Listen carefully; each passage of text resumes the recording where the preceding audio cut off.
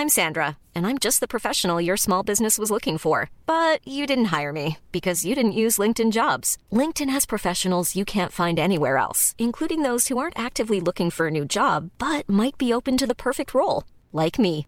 In a given month, over 70% of LinkedIn users don't visit other leading job sites. So if you're not looking on LinkedIn, you'll miss out on great candidates like Sandra. Start hiring professionals like a professional. Post your free job on linkedin.com/people today.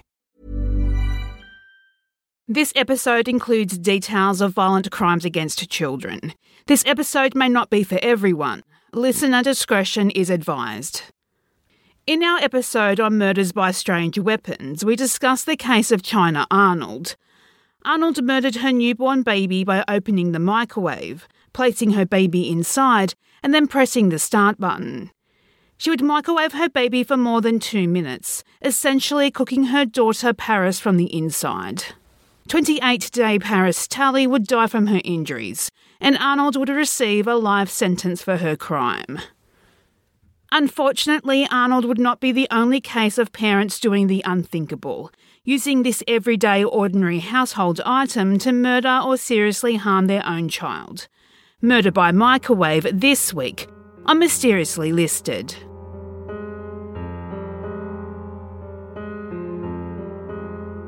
Number 4. Claudia Rains. The first recorded case of an American baby being burnt in the microwave was October 31st, 1982. While the details surrounding this tragic event aren't clear, 32-year-old Claudia Rains would present at a hospital in Grand Rapids, Michigan with her 1-month-old baby daughter Tracy. It was apparent the newborn baby was in significant pain, with third-degree burns to her left hand, right foot and abdomen. Rains claimed she had set her daughter on an ironing board that was around 18 inches from the microwave, while she prepared a bottle of milk and allowed it to warm in the microwave. Rains then left the room to fetch a feeding cloth, and when she returned, her baby was distressed, crying and suffering from severe burns. Doctors were suspicious of this story and would contact the police. Something didn't seem to add up with Rains's story, as the baby had been burnt but not her clothing. A warrant was granted to forensically investigate the ironing board, the iron and the microwave. Forensic investigators with the Federal Food and Drug Administration determined the ironing board was not able to conduct such heat, so Rains's story was not possible. There was also nothing wrong with the microwave, but medical experts determined the burns were definitely from radiation exposure. Detectives contacted the National Child Abuse Centre and the National Disease Centre, looking for records on microwave burns, but there simply wasn't any at that time.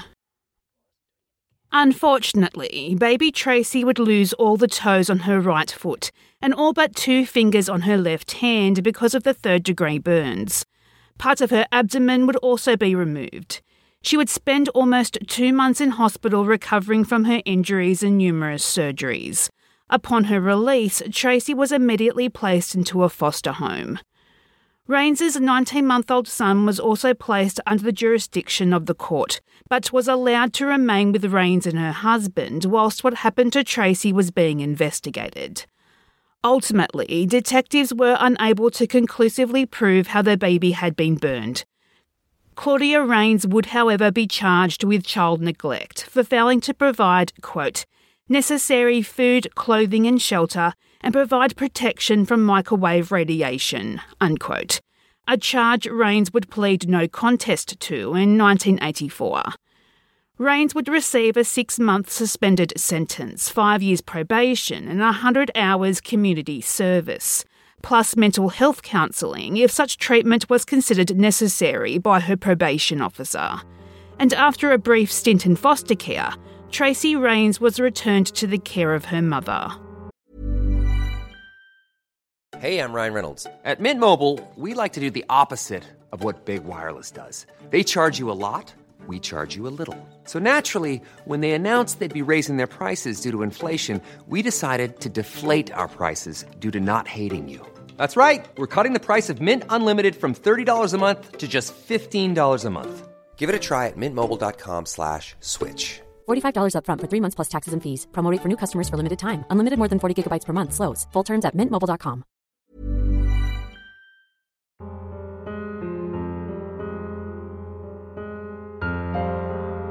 Number 3. Elizabeth Ott. 19-year-old Elizabeth Ott and her partner, 18-year-old Joseph Anthony Martinez, were living with his parents in a one-storey brick rancher near Chickahomie Lake, just 35 miles outside of Richmond, Virginia. Tragedy would strike the family July 4th, 1999, when Ott's 17-year-old brother was killed in a fiery car crash not far from their home. Ott suffered from epilepsy, for which she had stopped taking her medication for due to a pregnancy, and this resulted in frequent seizures that would only become more regular after her brother's death. Ott would also become consumed by her grief and would go through a state of depression. Only 6 weeks later, on August 18, 1999, Joseph and Ott would welcome baby Joseph Louis Martinez Jr. into their lives, a positive from what had been a difficult year for the young family. September 23, 1999, the Martinez family would wake early to discover baby Joseph was missing. New Kent County Sheriff's Office was contacted, and a sheriff's deputy attended to the home at 5:45 a.m. to help search for the newborn. After an extensive search, the baby's aunt discovered 1-month-old Joseph Martinez in an 18-inch microwave. He had patches of redness and blisters. He was cold to touch and not breathing. It was obvious the baby was deceased. Medical examiners would determine Joseph would have been cooked in the microwave for 10 minutes, his tiny body only succumbing to its injuries when his blood temperature reached 106 degrees. As Ott was the last person to be with the newborn, she would be arrested and charged with first-degree murder. At the pre-trial hearing, jurors heard testimony from medical experts that Ott's seizures were followed often by blackouts for up to 50 minutes. And since she stopped taking her medication for the pregnancy, Ott had had more than 50 seizures before and after the birth, even dropping the baby on one occasion. Ott told authorities that she woke at 1 a.m. to feed the baby, that she had walked into the living room with him, and she did not remember whether or not she had taken her seizure medication that day. That was the last thing she remembered until she woke hours later. The bottle with only a few ounces of milk left on the end table in the living room, and Joseph nowhere to be seen. Neighbour Jeremy Hall would support Ott's version of events, that he had witnessed Ott after a seizure and her behaviour being confused and disorientated afterwards. Quote, "I've seen Liz have a seizure. She wakes up and will cook eggs on the counter." Unquote.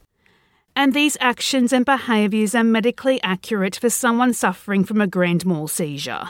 Symptoms can include dreamlike states, distortion of time, illusions and hallucinations for up to half an hour after the seizure. In this state, a person's higher thinking processes may not be functioning, but they may be able to perform mundane tasks, such as dressing and undressing and going to the bathroom. So it is possible someone could put their baby in the microwave after a seizure, except for them, they wouldn't be microwaving their child. They would be acting in a very confused state.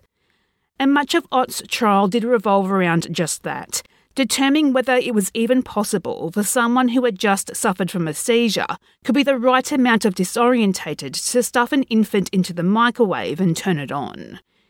However, the prosecution would argue that Ott knew what she was doing, that she deliberately put her baby in the microwave, turned it on and went to bed, that this was a textbook case of postpartum psychosis. People close to Ott would testify a lack of bonding between her and her baby. Joseph himself would take the stand and state he never saw Ott display any emotion until she was arrested for murder, that even the morning their son's body was found, Ott was trying to soothe him by telling him, quote, "Joey, we can have another one," unquote. He described her demeanour as flat, and that when his grandmother called her a murderer, Ott warned the woman that she would be next. However, for the defence, Ott's own family would testify her lack of emotion that first morning was consistent with the after effects of a seizure, and that they witnessed her unable to function in the days, weeks and months after due to losing her only child in such a horrific manner. Ultimately, Elizabeth Ott would accept an Alford plea for involuntary manslaughter, avoiding murder and a possible life sentence. In accepting an Alford plea, Ott essentially admitted the evidence would be sufficient to convict her for murder, but formally she maintained her innocence. Nevertheless, it is still considered a kind of guilty plea and has no bearing on the resulting sentence applied. In sentencing, Ott did not address the court, but sobbed through the hour-long proceeding, the judge imposing a maximum 10-year sentence with half suspended and 20 years probation. Elizabeth Ott would have been released from prison in December 2005. It is unknown her whereabouts or if she has had any other children as of this recording.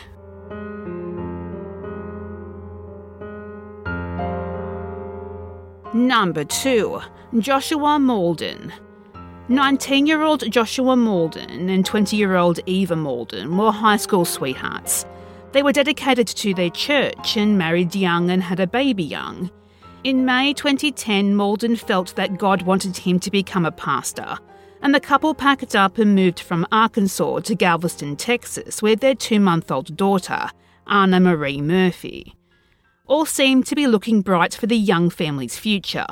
Except Maldon had stopped taking his schizophrenia medication and he was about to commit the ultimate sin. May 10, 2010, Maldon, Eva, baby Anna and Maldon's mother Joni had arrived in Galveston and they were staying at a self-contained hotel whilst they searched for their family home. Eva and Joni left Maldon alone with the baby to pick up some dinner from a local restaurant.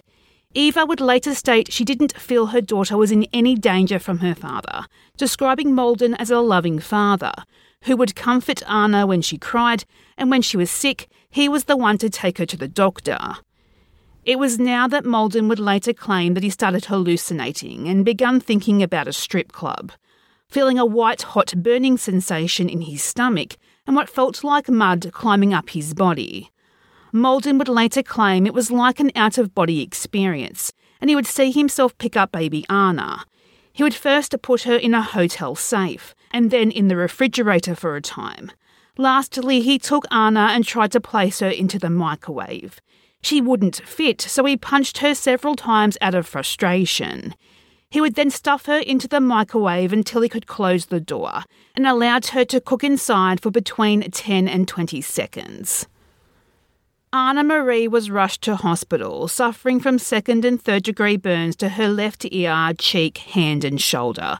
She would require to be hospitalised for 11 days at Shriners Burn Hospital, where she underwent 2 skin grafts and partial amputation of her left ear. Anna would require painful daily treatments for years afterwards. Her foster mother later saying, quote, "While most children are learning to coo and smile and roll over, Anna was having to suffer unbearable pain," unquote. Maldon would initially tell police Anna had been severely sunburnt, but then later changing his story to say he tripped carrying hot coffee and spilt it on her accidentally. And instead of reporting Maldon for what really happened to Anna, Eva and Joni decided to stay quiet. They made the joint decision that they wanted it to be Maldon's choice whether he confessed to his sins or not. Maldon would confess 4 days later, and he would be arrested and charged with grievous bodily harm to a child. Prosecutors made it known they wanted him sentenced to the maximum of life in prison. They argued Maldon hurt his daughter because he was angry that he was in a loveless marriage. They also said Maldon had a history of violence and of lying about being mentally ill to get out of trouble. Eva was subpoenaed to testify, but she refused. And as she was now back living in Arkansas, the Texan subpoena couldn't be enforced out of state. But she would agree to an interview with a Houston TV station, KHOU-TV, that she believed her husband hurt Anna because the devil compelled him to, because the devil disapproved of Maldon's efforts to become a preacher. Quote, "Satan saw my husband as a threat. Satan attacked him because he saw Joshua as a threat." Unquote. Maldon's mother, Joni, did testify. She spoke of her son hearing voices since he was 10 years old and urged jurors to consider sending her son to a mental institution rather than prison. Quote, Everyone knows that Joshua is totally insane and has been for years, unquote. She faulted herself for not getting him the right kind of treatment. When asked about her son's version of events that led him to placing his daughter in the microwave, she said, quote, "If the events really happened that way, it's my fault," unquote.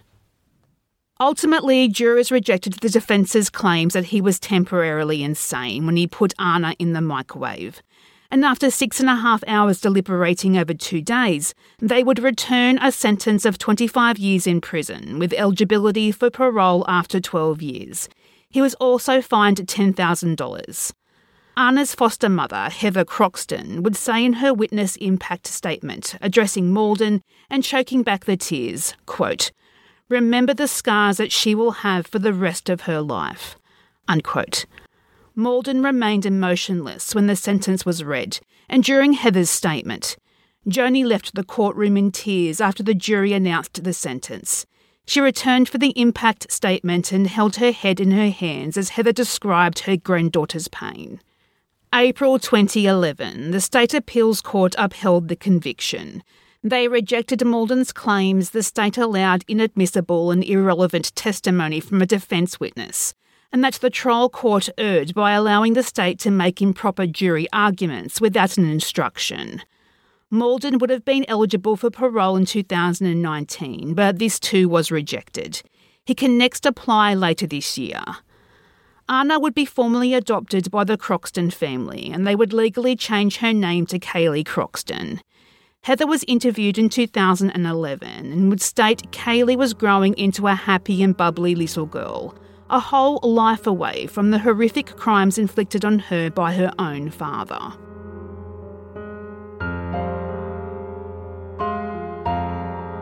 Number 1. Kay Yang. March 2011, Sacramento, California. 29-year-old Kay Yang was a happily married woman with 4 beautiful children under the age of 7. Her eldest 3 being all boys. So the joy Yang and her husband felt when their baby, Mirabelle Thang Lo, was born was indescribable. Yang was seen as a loving mother who cherished her new daughter. Her husband was a long-haul trucker, often away from home for 2 weeks at a time. He spoke to Yang on the afternoon of March 17, 2011, and he would later report her demeanour as normal, that she did not complain of being stressed, overworked or frustrated. However, on this day, during an 11-minute time period, Yang would do the unthinkable. Between 1 and 2 p.m. on March 17, 2011, Yang would later claim she was working on a computer with Mirabelle in her arms when she saw bright lights and blacked out. She then woke up and saw the baby on the ground deceased, next to a space heater. 6-week-old Mirabelle had suffered extensive thermal injuries. First responders who arrived at the scene found the girl burnt from head to toe, but her pyjamas and hair were not singed, which is what you would expect if Yang's story of Mirabelle being burnt by the space heater was what in fact happened. Like in the Ott case, Yang had a history of epilepsy, and it was not uncommon for her to not recall what happened immediately after having a seizure. Relatives would later testify about the hundreds of seizures Yang experienced that began since early adolescence. Seizures that would cause her to fall down and become, quote, weak, disorientated, confused and exhausted, unquote, and she would often lose consciousness. And although she did take her medication, Yang would tell her family that it didn't really help, and she still suffered from regular seizures. Despite Yang's history of seizures, paramedics did not find her to be disorientated when they arrived. When detectives pointed out inconsistencies in her story, Yang would later acknowledge she had lied and that she may have a split personality. When a burnt pacifier was discovered in the kitchen's microwave, Yang allegedly admitted to what truly happened, that she had placed a baby Mirabelle in the microwave and pressed start, on high heat for 2.5 to 5 minutes. Medical experts would later testify in court that the radiation the baby was exposed to essentially cooked her stomach and small intestine. Police could find no obvious motive for Yang to murder her infant daughter, and her 3 sons were removed from the home in the aftermath of Mirabelle's death. They are now in the custody of relatives. On December 18, 2015, Kay Yang was sentenced to 26 to life in prison for first-degree murder, with no possibility of parole. However, this conviction was appealed, and on July 28, 2021, the conviction was reversed, meaning Yang is now a free woman. Acting Presiding Justice Elena Duarte called Mirabel's death, quote, an excruciating tragic case, unquote, and, quote, the issue was and needed to remain whether the killing was a product of a seizure disorder, unquote. Justice Duarte ruled first responders breached protocol by failing to assess Yang's medical condition and failed to take her to hospital for assessment, and that the prosecution relied on tainted evidence to explain Yang's behaviour and to theorise that her hallucinations were related to postpartum psychosis instead of her epilepsy, and there was simply no evidence of this being the case.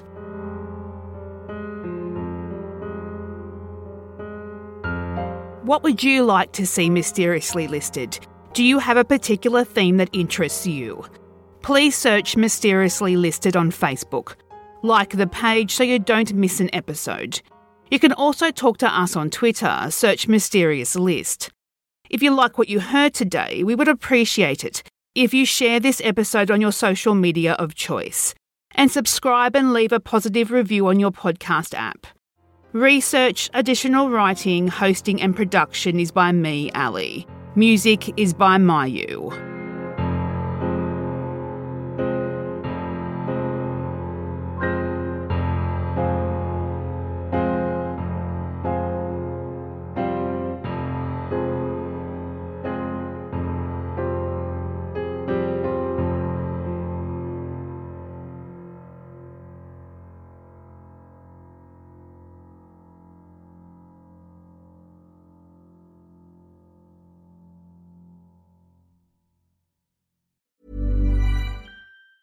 Even on a budget, quality is non-negotiable. That's why Quince is the place to score high-end essentials at 50 to 80% less than similar brands. Get your hands on buttery soft cashmere sweaters from just $60, Italian leather jackets, and so much more. And the best part about Quince, they exclusively partner with factories committed to safe, ethical, and responsible manufacturing. Elevate your style without the elevated price tag with Quince. Go to quince.com/upgrade for free shipping and 365-day returns.